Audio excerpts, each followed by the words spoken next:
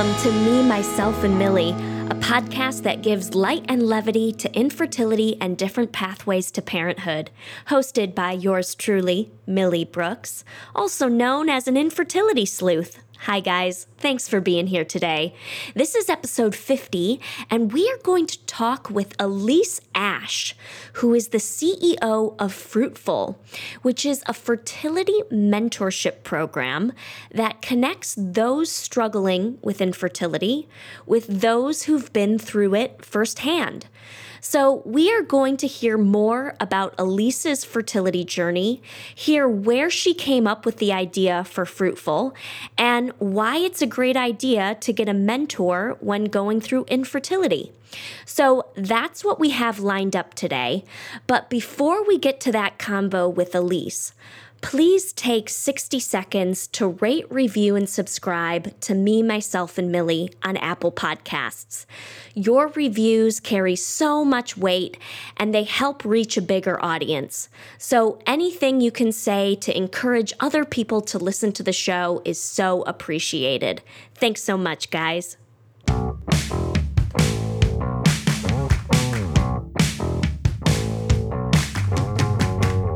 Welcome, Elise. How the hell are you doing right now?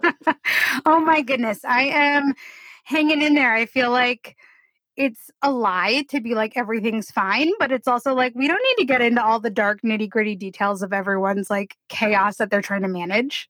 Yes, we don't. Yeah. Everybody is managing it differently, and it exists. It does. And it's funny. I feel like I've been really resentful of this messaging that's like, we're all in this together, because it just really doesn't feel like it to me. Like we all are in the same storm, but we're all in different boats in the storm. Like we're not on the same boat. That's kind of, I think I saw a meme of that on Instagram or something, and it's really stuck with me, where the storm's the same, but we all have like different resources and things that we're dealing with and very real parameters. So yeah. Yeah, I like that analogy. It's a good one.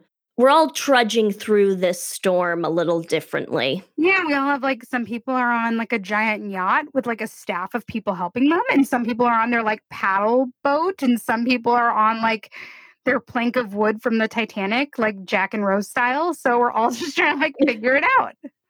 I love it. I love it. Well, it's so great to have you on the show. Let's start with a little bit of background about yourself and your fertility story.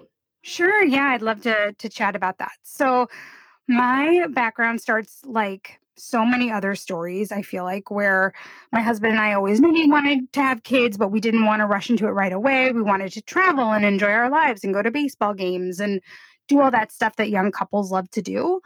So we were not necessarily in a huge rush, but we did know that we did want to eventually become parents. Sorry. So then when we decided we wanted to start trying, it was kind of like the way we approach a lot of things in life, where we're like, okay, let's do it. It's a project. We're going to learn all about like my basal body temperature, and we're going to start tracking and charting and keeping up with everything. I feel like we went from not trying at all, like actively preventing, to like, this is our project and we are on like mission get pregnant. Like there was no in between fun, lighthearted, sexy time. Like it was like pretty much immediately like flip a switch. Now we're like going to get this done.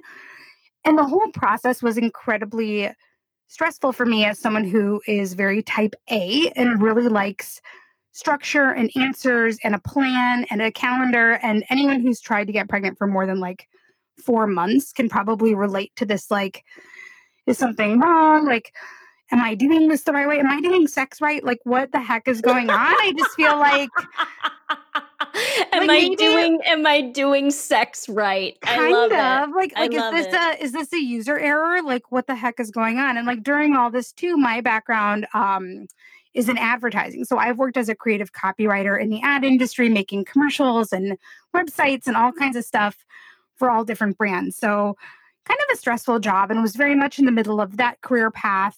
My husband's a developer and makes apps and websites, that kind of thing. So we were both kind of just trying to figure this out with our jobs, where, you know, it's so stressful trying to go through all these medical appointments and put on your brave face when at work any given day people are like, I'm pregnant again with my third, and this was an accident, and I brought donuts, and you're like, cool. So we were kind Yeah, of that is a turd in the punch bowl. it totally is. And then I always felt like I had to overcompensate. So I would be like overly happy and like, oh my God, so exciting. Oh my God. Like your voice goes up like 800 pitches and you're just like, this is so cool. And baby registries. And oh my God. And like inside you're dying. So there was definitely like a disconnect for me between what was going on internally and what I felt like I had to project as somebody who likes to be perceived as someone supportive and kind and a hostess and someone who's like bending over backwards to please everyone. So I think that was really like one of the bigger struggles for me during infertility was trying to align like what was going on internally and what I felt like I had to project. And then every once in a while, those two things would totally collide where I'd be like shopping at Target and walk by the baby section, just start sobbing, like openly weeping in Target. So I feel like those were kind of things that I couldn't really they didn't really add up all the time. And that was a really, really big struggle. So we tried naturally for about a year and a half until I went to my OB, did the whole like, okay, everything looks good, but we're going to put you on Clomid, try like, let's see how that goes. Nothing happened. HSG test, tubes are open, nothing happened. Sperm analysis, everything looks fine. Like pretty much everything was looking okay. We finally went to the fertility clinic. And at this point, I think it had been like a year and a half. And we were both like really looking for something to be wrong, like something to fix, but also like terrified that something was wrong. It was this weird, like, what am I even rooting for thing? Because if there's something that you know is wrong, quote unquote, like if there's an issue to solve, then okay, you're not insane. You know, unexplained infertility is like the universe is just gaslighting you so hard. You're like, everything looks good on paper, but what the heck is going on? So we went to Oh, I love that analogy. Like, I'm just gonna repeat that. yeah, Infertility is like the universe is gaslighting you. it is because you're taught your whole childhood how easy it is to get pregnant. Like your expectations are honestly, I thought like, oh my God, if I sit on a public restroom toilet, like I could get pregnant. If I go in this hot tub, I could get pregnant. I Like know. If I use the wrong towel, I might get pregnant. totally. You just think like your vagina is like one giant like saloon door that like anything can just like come in.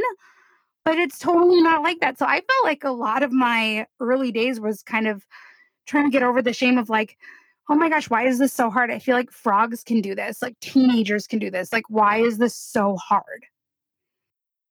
So went to the infertility clinic, very first baseline ultrasound.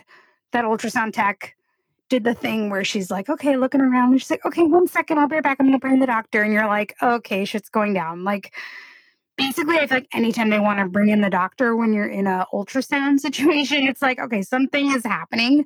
And I'm not sure that it's going to be great. So the doctor came in, and I will never, ever forget how she phrased this either. She's like, well, there's good news and bad news. The good news is we know why you're not getting pregnant. The bad news is you have cysts on your ovaries. I think there were maybe like 2 on one ovary and 1 on the other, like covered in cysts.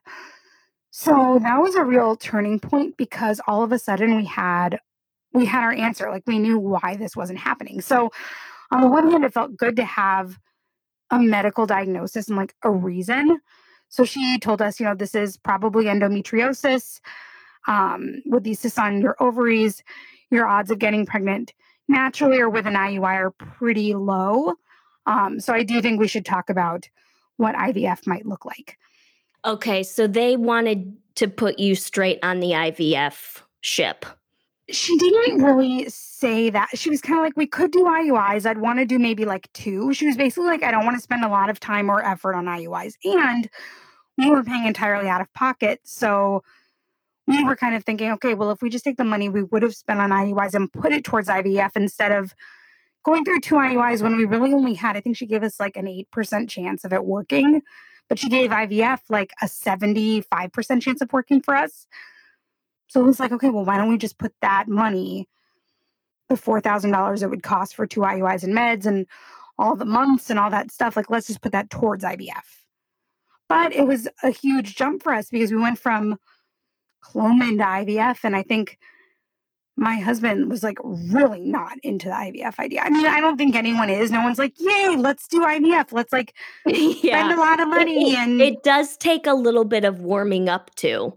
I think it takes warming up to, and I think it also takes like hearing other people going through it and learning a little bit more about the process, because IVF has like a really bad rap. If you don't know anything about it, people just know it's expensive. They know there are shots. They feel like it's like weird sci-fi. Like a lot of people have moral issues with creating life in a laboratory. Like it's just like very Black Mirror. And so I think until you start to learn more about it, you don't know what you don't know.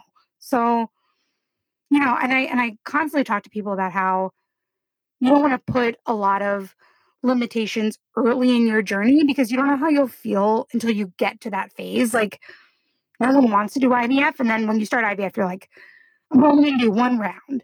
And if that round fails, you're like, oh no, maybe I want to do another round. So I think it's important to be gentle on yourself. Absolutely. Absolutely. And don't put a timeline on it. Like things will take, the time that they need.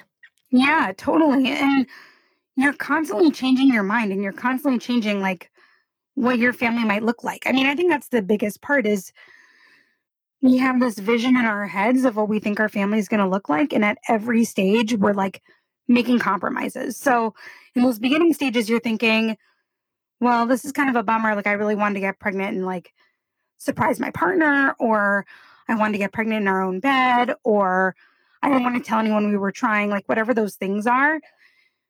And then you get closer and closer and closer, and you're having to constantly be like, okay, well, now a nurse is going to tell us we're pregnant. Okay, now like maybe we're looking at donor eggs, maybe we're looking at donor sperm. Like every single part in that journey, you're compromising. Yeah. Yeah. So you started IVF, and take us from there. Yeah, so we started IVF, and my doctor did not want to remove the cysts on my ovaries. She thought that was going to be more risky than kind of working around the cysts, as she said.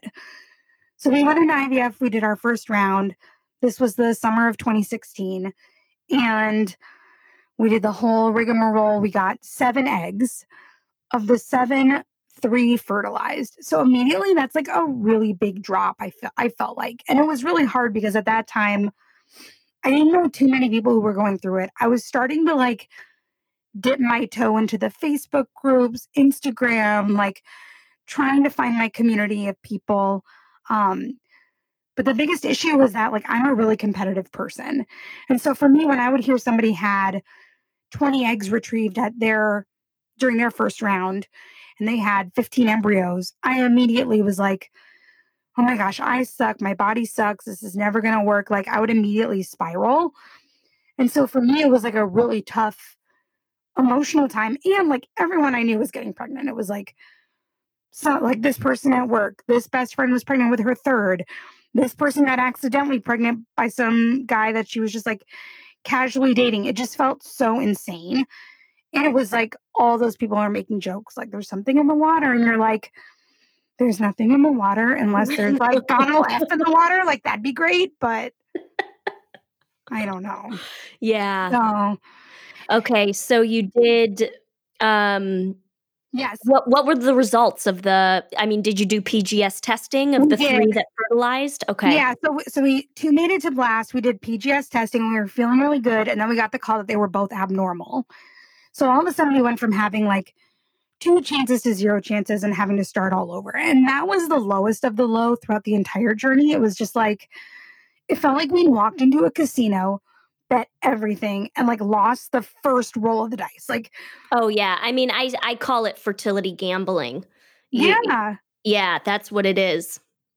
It totally is. And I feel like it feels like you walk onto a car lot and you spend $30,000 and you like might get a car, maybe, but you totally might not get one. So I think that was my biggest misconception around IVF was like, oh, okay, I'm just like basically paying my way out of this, which So it's not really true. I mean, you could do all the right things, be on all the right medication, be monitored, be on specific diets, like do all the things, and still it might not work. So I think that was a really big misconception that I had at the beginning was like, oh, 75% chance. To me, I heard that as like 100% chance. Like I didn't think, oh, 75% chance of this working is a 25% chance of it not working.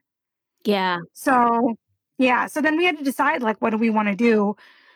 Do we want to go in and do this again? Like, and I wasn't really sure because it had been so physically hard, so emotional. Like, I just felt like if this doesn't work again, I don't know. I didn't know if I had anything left in me. And so actually my mother-in-law was the person who really kind of pushed me a little bit and was like, Elise, are you going to look back and feel like you didn't do enough? Like maybe you should try one more time. And our doctor was really optimistic. She was like, I think that was a bad bounce. Like I really feel like this was just like a do-over. Like I really think we should try again. So I was like, fine, fine, fine. And it was weird because at that point, my husband was really the one being like, I think we should try again. And I think this kind of appealed to his like sports gambling side of him. He's like very into like statistics and Yeah, odds and let's go back on the track. Let's totally. And I mean, he's the yeah. one who like would want to go to the casino and be like, bet it all on red. And I'm like, I have anxiety. So I think that's just kind of like our dynamic a little bit. But yeah, so did a second round of IVF. The second round, they changed our medical protocol a little bit. So like some of the meds shifted. I think we added a new medication and things were just like a little different. Also, that second round, I was like way not as emotionally engaged as I was in the first round. Like the first round, I was journaling every day, meditating, like doing all this stuff and acupuncture and like being very mindful. And I just thought, like, oh my gosh, if I can do all the things, I'm gonna like hack my way out of it. And then the second one, I was kind of like, fuck it. I'm not doing any of this. None of that shit worked. I don't care. I'm not even gonna tell anyone. Like the first round, I felt like we were bringing all of our family and friends along for the journey. Like, hey, like, here's what happened at the retrieval. Here's what happened now. Here's what's happening now. And then when we had to share the bad news, it was just like, everyone was so heartbroken and disappointed. And it felt like now we're comforting them. Like, it was Yeah. weird. It was like, Yeah. oh, yeah, we got the news. None of our embryos are normal. And they'd be like, oh my gosh, we're so sorry. And I'd be like, it's okay. And I'm like, what the hell is this? This is so weird. Right. Right. Now all of a sudden you're the comforter and they're the ones that are suffering. Yeah. And it was weird because I felt like I was letting them down, even though I knew that they weren't disappointed because were really counting on me getting pregnant. They were disappointed because they loved us and they knew that we wanted this and they were frustrated for us, which is different than like feeling badly for you. And I think I was interpreting it as like pity. Um, Yeah. So you started your second round, you didn't tell anybody. How did your second round go? it went way better. So our second round went like double better, basically. We had 17 eggs, I think 10 fertilized, 5 made it to blast, and then we had 3 normal embryos. So all we were in like a way, way better position. We were over the moon. We were totally thrilled. It just felt like such a different experience from that first round. So we were really happy with those results. So took a little bit of time off, like between the retrieval and the transfer. I had like another medical thing I needed to look at. And so we kind of just put things on pause for about 6 months. We then transferred our best looking embryo in June 2017 and it stuck and I had a really easy chill pregnancy and everything Oh, that is like, went oh, exactly according to plan. And it was funny because at that time I was being exposed to a lot of different pregnancy stories and loss stories and we had just launched Fruitful, which I'll talk about too, but that was kind of happening while I was newly pregnant and I think I was just like the whole pregnancy waiting for shit to go down, like waiting for something bad to happen, waiting for there to be some type of like bad result because I'd never been pregnant before. Like I'd never seen 2 pink lines, I'd never miscarried, I'd never had any of those experiences. So in a way it was good because I wasn't traumatized by having a miscarriage or experiencing a loss. Like I know how huge and how scary and how that can just like affect everything. So on the one hand, that was like, okay, I haven't experienced that. But on the other side, I felt like I was just waiting for something bad to happen the whole time. So I didn't know, like, can my body do this? Like, can I get pregnant? Can it sustain a pregnancy? Can it maintain this? Like, it was really scary. Yeah. Yeah. Well, why don't so you transferred one and that was in 2017, Yep. and did it result in a live birth? Yeah. So I gave birth to my daughter in March 2018. Totally healthy. I had a unplanned, urgent C-section. So not like an emergency one, but like definitely a sketchy, questionable one. And it ended up being fine and no issues, totally healthy, right on time, 2 days before her due date. And yeah, I mean, I just felt like someone was trying to make up for all the crap that I'd gone through to like get pregnant. They're like, let's give this lady an easy one. Yeah. Yeah. And so did you do any more transfers No, after? no. So we have our one daughter. She is 2.5 now. We have two embryos that are still frozen. That we pay for our storage every year. And we are kind of not sure what we're going to do with them now. Got it. Got it. Well, why don't we dive into Fruitful and what's the genesis behind the group that you started? Sorry. Sneezing is allowed. Okay. We allow Sorry, I'm sneezing having on the episode.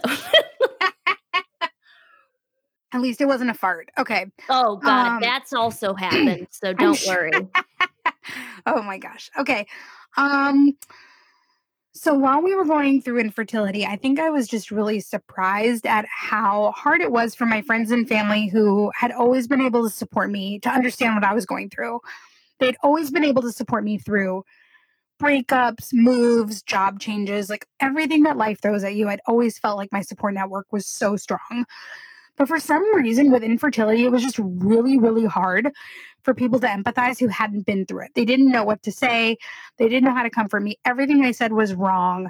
I pretty much left every conversation feeling very unseen, very unvalidated. Like every single cliche that we talk about, where it's like, just relax, just adopt. Oh, my friend Stacy, like right after they stopped trying, that's when they got pregnant, go to Mexico. Like every single stereotype that we hear, it's true because people don't know how to sit with you in the discomfort and they don't know how to show up for you in a way where they can just sit there and not try to fix it, where they can just listen and say, like, I'm really sorry you're going through that. That sucks. Totally. Totally. They wanna expel it. They don't want, and I was talking to somebody else about this on the show, Kaylee Chalet, and it's like they want to, they're feeling so uncomfortable being around all of the pain and the uncertainty that they, like, start shooting off all of these, like, comments to, like, dissipate it, Yes, you know, and it totally. ends up actually doing the exact opposite. For sure. Because they make you feel worse when they say, oh, well, at least you have a great partner.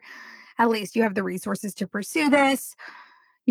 Kids are, you don't, do you really even want kids? They're such a pain in the ass. You can have mine. Like every comment anyone Oh says, god, yeah. it just Yeah. was all painful and all sitting the wrong way. I just felt like no one was really able to support me. And so I started looking for communities and it was great. I found like a in-person yoga class in Minneapolis where I live. That was great. I found all these other women that were all going through it. But the thing about joining communities who with women who are trying to get pregnant is that eventually a lot of them do get pregnant. And so for me, that ended up being a really big trigger because anytime anyone else got pregnant, I felt like I was being left behind. I felt like all of a sudden they were, way far ahead of me. I felt like our friendship got really strained and awkward. Like they didn't know how to deal with me. I didn't know how to deal with them. Like it just became so much work. And I did have some friends I was able to maintain friendships with, but it was during that time when I realized, like, wow, what I really love is to talk to someone who's been through infertility, but isn't actively going through it right now. And I started thinking about it a little bit like Alcoholics Anonymous, where when you're trying to get sober and you go to an AA meeting, you don't buddy up with other people who are also trying to get sober, that would be a mess. Like you're in the middle of your trauma, you're trying to process what's happening to you. And so what you look for is a sponsor, someone who's been where you've been, they know the language, they can empathize, but they're a couple years removed from their own trauma and they can really help guide you and get you focused and focus on your own shit. And it's also very healing for them to offer help, help and mentorship too. Totally. And I think that's the cool thing about our community is that, like, even when you're quote unquote like over it, regardless of how things shake out, like whether you've decided to move on from treatments or you've had your family or whatever that looks like, you can really like, you want to give back to the community. You want there to have been a reason. You learn so much. Like, you learn a ton of medical and biological stuff. And you also kind of wish you had a time machine where you could go back and tell younger you, like, hey, you should advocate for yourself and get that test like 6 months earlier. Hey, why don't you ask about like PGS testing? Hey, why don't you like go to this other clinic if you didn't like your doctor? Like, you just learn so much. You feel so empowered. You want to give that back for sure. Yeah. So, well, what types of things does Fruitful offer? Like share how it all works. Yeah. So we are a two-sided platform. So that means people can sign up either to talk to a mentor or to become a mentor. So people sign up, they fill out like a questionnaire about what's going on. How old are you? How long have you been trying? What's your diagnosis? Are you religious? Do you believe everything happens for a reason? Are you in an LGBTQ relationship? Are you a single mother by choice? Are you in the military? Like basically all of these different medical and lifestyle questions so that we can better match people one on one to make sure they're talking to someone who can like really understand what they're going through. We have people who sign up who have different genetic disorders or maybe they've gone through cancer treatments. Like everyone has a different path and a different story, so we match people individually one on one to make sure they're talking to someone who like really understands where they are in the process, what they need. Do they want to talk to someone who's done donor embryos? Do they want to talk to someone who's had recurrent miscarriages? So we really take all this information and we match people one to one. So you have your specific mentor who can chat with you through our app. So all the connections are made privately through our app. And yeah, then these relationships kind of develop and bloom over time. You can stay and chat through the app. You can swap, phone numbers or emails. We had people meeting in person a lot before this whole like coronavirus thing. So just a really cool way for people to connect one on one privately. It's not through like Facebook or Instagram. There's no pressure to share with like a bunch of other people.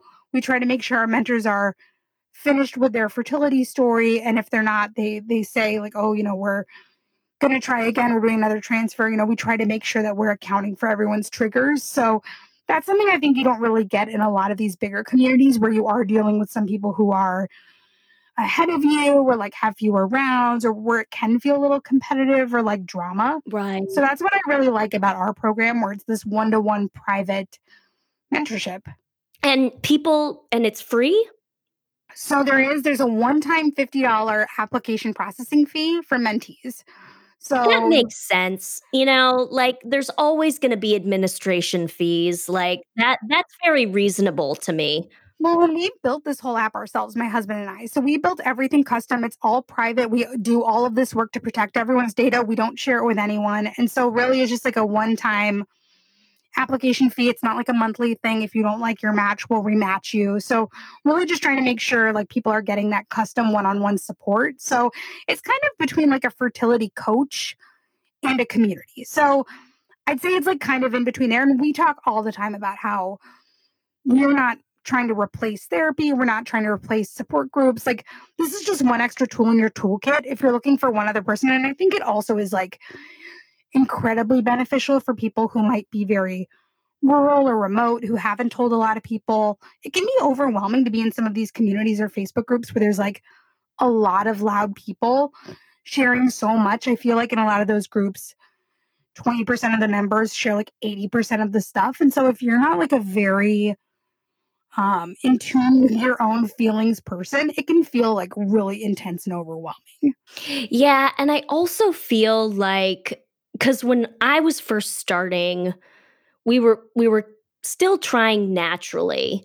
I felt like I joined a couple of Facebook groups, and there was it was like a maze. It Yeah. was like it was so many experiences. There was such a broad range of um people's stories and situations that it was really hard to navigate all of them, you Yeah, and know? it can mess you up and it can overwhelm you if you're someone who's like only a couple months in and you're just curious about like what test should I ask for at the OB, and people are like my fourth round of IVF failed, and you're like this is so intense, and is this like where I belong, and am I even here yet? Like now I feel insecure and like am I struggling enough? Am I allowed to be upset about my friend's baby shower when these other people have been going through this for like 5 years? So I feel like there's a weird Yeah. competitive measuring thing that happens a lot in those groups, and regardless of like the rules, I feel like that's just so often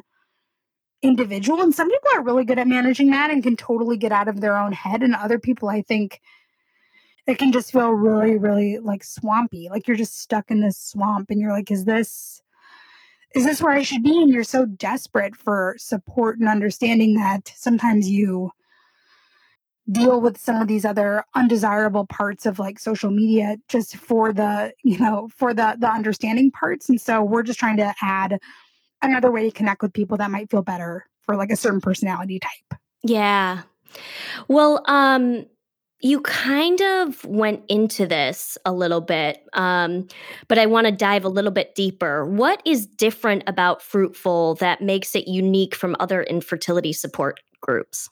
I think a lot of fertility support groups focus on like this idea of cycle buddies where you have people who are all kind of in the same frame of mind and going through it together, which I think can be really helpful, especially if you're looking for someone to kind of text you and ask, hey, how did that IUI go? How did this blood work go? How was your HSG test? Like, there's definitely a value to that and a value to talking to other women who are going through something similar and are kind of like at your pace. But I think what I like about Fruitful and what I think works is for the people who do feel a little bit more competitive or who don't want to be surprised by a pregnancy announcement, in a group, like those are kinds of, so if you're feeling like a little oversensitive to that stuff, or you're not necessarily looking to, if you don't have the emotional space to necessarily support anyone else either, like the benefit of a mentorship relationship is even though it is, you do end up kind of becoming friendly and it does even out a little bit over time. I do think that when you're the person who's like getting support versus the person who is both getting and giving. I mean, going through infertility is emotionally exhausting. It is so hard to like even keep track of your own emotions, let alone like 20 other women's emotions. It's just like very intense. And while there's are totally great things that come out of those groups where you're having a rough day, you need someone else to help you, someone else just had a miscarriage, you're gonna all chip in and send flowers. Like there's a beautiful part of that. But I do think there's something equally helpful of talking to someone who isn't gonna make everything like about them. Absolutely. Absolutely. And I mean, I think there's something so there's something so comforting about connecting with somebody who is a few steps ahead of you, you know? Yeah, Like, totally. I mean, I was thinking about it like because the word mentor kind of trips some people up sometimes because it sounds professional. But in my head, when I say mentor, I'm really thinking of like the big sister, the older cousin, like DJ Tanner is pretty much like the person in my head when I think about like yes. who like the best mentor would be. Because it's like, think about DJ. She was like cool and interesting, but she also was like a real person. And Stephanie and Michelle could like have the emo one on one conversations with her. But she also like knew a lot and could help bring you along. And so that's really what we look for in our mentors are people who can connect easily with other people, want to help, have processed their own trauma and processed what has happened to them. They want to give back. They want to tell younger them all the things they wish they had asked, all the things they wish they had known. It really like gives that mentor the opportunity to stay connected to the community that helped them a lot. And I think a lot of mentors really tap into this sense of gratitude. I think it reminds them how hard it was. And a lot of times when you're a parent after infertility, however that looks, you have really complicated feelings because you're grateful for your kid, you're grateful to be a parent, but I think sometimes you feel like you can never complain or you can never be ungrateful or even perceived as being ungrateful because you wanted this so badly and you like owe the universe. So I think it's like a complicated space for a lot of parents post infertility. And a lot of people want to give back. And this is a really great way to do that without having to like quit your job and make a fertility company like I did. Which, by the way, I highly recommend not making a company around your own personal trauma that you have to deal with every day. It's really intense. It is intense. It is. Well, for the silent sufferers out there, why do you think it's important to find a community that has gone through similar experiences? I think that when you try to go through something on your own, it can make everything feel so much bigger and more lonely and isolating, and you feel like you're the only person in the entire world going through this, even though there are hundreds of millions of people who go through this, and it doesn't discriminate against age, location, religion, geography, race. Like, this can pretty much happen to anyone wherever you are. But because it can be so private and we don't tell other people, that's when like the shame stuff happens. So, highly recommend people read and listen to Brene Brown. She's obviously like the best ever. Oh, I love her. I love her. Like such a huge game changer when you hear her research about shame and how like when you don't talk about things, when you don't let other people show up and support you, and when you don't show your vulnerability, like it just makes everything feel so much more hopeless and isolating. And so that's why if you are suffering by yourself or you don't want to be open about your story, totally understandable. Consider opening up to one person. Like I think there's this misconception now with social media that you either need to be like dealing with this completely privately or like posting about it on Facebook all the time. Like it feels like a very binary decision people feel like they have to make. But you don't have to do that. Like you can really pick and choose who you think can hold space for you, who you think gets it. Like whether it's a cousin or a friend or a stranger through something like Fruitful or through one of these other communities, like it doesn't have to be all or nothing. And you get to decide who hears your story. You get to choose. And if you tell someone and you don't like how they reacted, you don't owe them anything. You don't have to give them updates. You don't have to like text them every day. If they ask you for an update, you can be like, oh, things are okay. I actually don't really want to talk about it right now. Like you are in control. And I think too often people think, well, once I say something, I have to like tell everyone. And that's not true. Yeah. Yeah.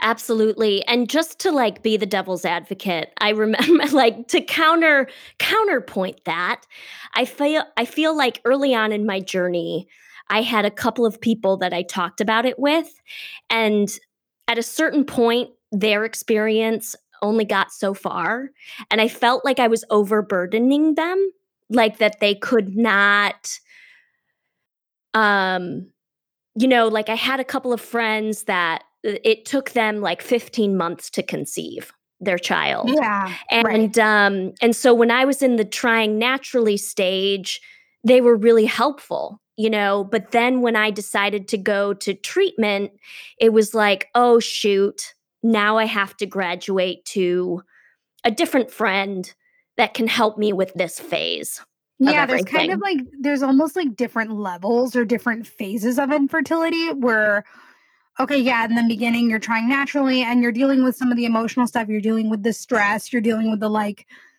just relax, ovulation, am I ovulating? When am I ovulating? Like you're kind of you're like in high school and then you graduate to your like OB and then you're like in college and then you go to the RE and then you're like getting your PhD in biology actually Yeah. like it's Yeah. just like so yeah, I mean your resources have to change like as you go through the journey and as you learn more information. I think that's different too, is like wherever you are at any given day, that's just where you are that moment. So one moment, yeah, you're in the OB/GYN's office and you're getting your day 3 labs and you're getting your ultrasound and you're getting your Clomid prescription. And then who knows, like maybe then you have a miscarriage, and then you're in a different, Right.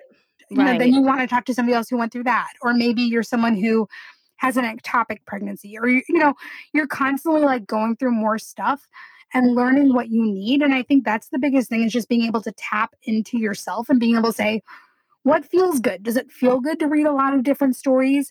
Does it feel good to really listen to all these podcasts and is this making me feel more educated and empowered? Or is this making me feel more stressed out? Is this giving me Yeah. more anxiety? Is this helping? What is this? Why am I engaging with this content and in these communities? And I think it's important to know you're in control of the media you consume. You're in control of who you have relationships with. Those are things that we have control over. And you need to constantly be like turning the dial on that, knowing that it changes every single day, knowing that you're going through something really hard and really personal, and being able to protect that special part of you that needs emotional support, that needs encouragement, that needs to know you're like doing the quote unquote right thing for you. And it's your responsibility to be able to find those different levers and resources based on where you are. Yeah, absolutely. What's something that makes your blood boil about infertility? Just one thing. Oh my gosh, so much. I think I think there's two main components. The one component is obviously like health insurance and finances that directly correlate to like who can have access to which treatments. Like the inequity behind that makes me insane. And when I think about people who get diagnosed with, lung cancer after smoking their whole lives and all their stuff is covered, and then I think about, a 25-year-old who has endometriosis and like none of her fertility stuff is covered. Like Yeah. when I think about that stuff, I get really pissed. And just how unfair our insurance coverage is, and like our healthcare in this country is just such a Oh, disaster. it's fucked. It's If just I so if I fucked. think about it for more than 8 seconds, like I want to burn everything down. So that's definitely like one of my hot buttons for sure. And I think the other one is sort of connected in that the misconception that you can hack fertility, that it's not like infertility is a medical diagnosis. There's something medically wrong. It's not that you're not relaxing enough. It's not that you're not doing enough meditations. It's not that you're not eating paleo. Like there are things that can certainly help reduce stress, and there are things that can maybe bump your odds like a little bit, but you have a medical condition, you have a medical diagnosis. And if someone came to you and was like, I have cancer, you wouldn't be like, have you tried cutting out gluten? Like, you wouldn't say that. Oh my So, god, I just had this conversation with somebody else. I mean, in the episode that I think is airing before yours. Like, it rude. yeah. It was like, why I remember somebody telling me that, um, my chakras were blocked, and that was why I wasn't getting pregnant, and I literally almost, like, threw the phone out the window. I was so and a match over my shoulder. I was so mad. I was like, "How can you say that to somebody?"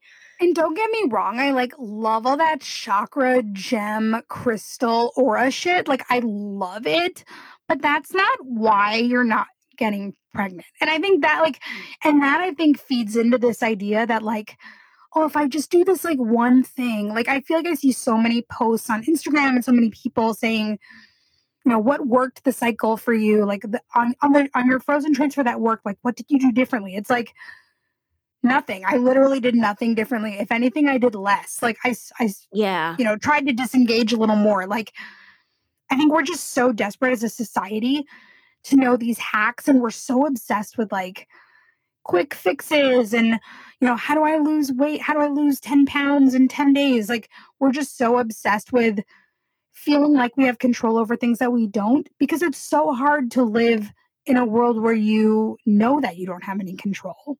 Yeah, absolutely. Well, how can people follow you and get involved with Fruitful? Yeah, so if you're someone who is struggling emotionally as you're trying to conceive and you're looking for someone who can empathize with you and support you, someone who maybe has a similar outlook as you do or has a similar diagnosis, you should sign up to find a mentor. It's $50 a one time fee. You can sign up either on our website at fruitfulfertility.org, or you can find us in the App Store or Google Play Store. And if you're someone who is still connected to this community, even if you maybe aren't going through treatment anymore, you should definitely consider signing up to become a mentor. It's a really valuable, what am I trying to say? It's a very fulfilling role where you get to play this role in someone's life where they're not getting the emotional support they need, and you get to be that person. It feels so good to give back to this community, especially if you're someone who feels like you did have emotional support. It can feel good to like pay that forward. So you can sign up to become a mentor.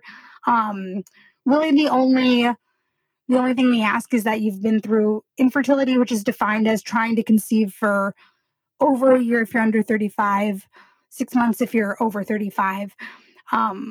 So yeah, I mean, that's really it. And you can follow us on Instagram at fruitful_fertility. We're on Facebook, Twitter, all that kind of stuff. But yeah, we have a monthly newsletter that goes out. We have our own podcast called Been There, Injected That. Yeah, it's fun. I mean, we're just trying to help support the community and be another voice and another resource for people. Yeah, absolutely. And I think we need more of that because different people are going to gravitate towards different, different vibes, different feelings, different ways of organizing and stuff. So that's awesome. Totally. And we work really closely with a lot of other communities too. Like we're friends with the gals at the Fertility Tribe and Fertility Rally. Like we're all friendly and we're all trying to help people get the support they need. So it's so weird because people are like, oh, there's all these different resources, but you're not really competing because really the goal is like to get people emotional support. Like you just want people to feel better. And so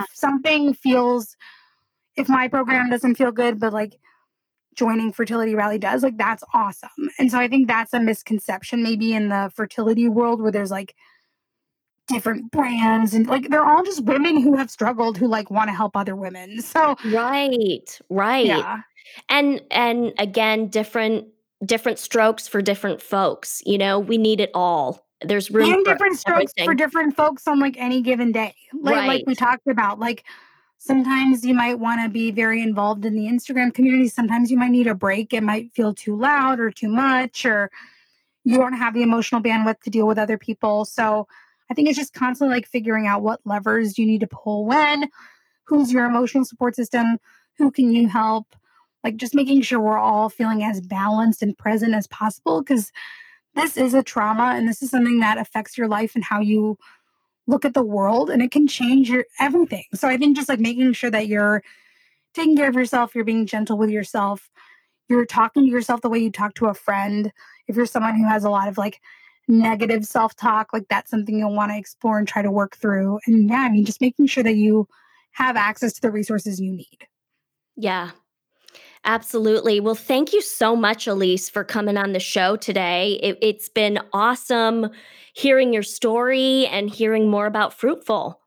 Yeah, thank you so much, Millie. And thanks for talking about this on your podcast. I think it's like such a great way to bring exposure to something that doesn't get a lot of like big exposure from people who aren't like, I'm making a fertility podcast. Like, it's just so awesome, I think. So thank you for your transparency and your authenticity all the time. Oh, thank you. I appreciate it. Well, I hope we can meet face to face one of these days. Maybe one day After when we can get on airplanes. Yeah, exactly. One day when this all gets figured out. Yeah. One day. All right, Elise. Talk to you soon. We'll be in touch. Thanks so much. Thanks, Millie. Bye. Bye. Thanks for listening to this week's episode of Me, Myself, and Millie. Follow us on Instagram at Me, Myself, Millie for more podcast updates. If you enjoyed the show, please like and subscribe and share on social media. A special thanks to my husband, Rowan Brooks, for technical support, and Cal Reichenbach, who did all the music you heard in this episode. You can check him out at calzonemusic.com. Thanks, cutie bombs, and see you next week.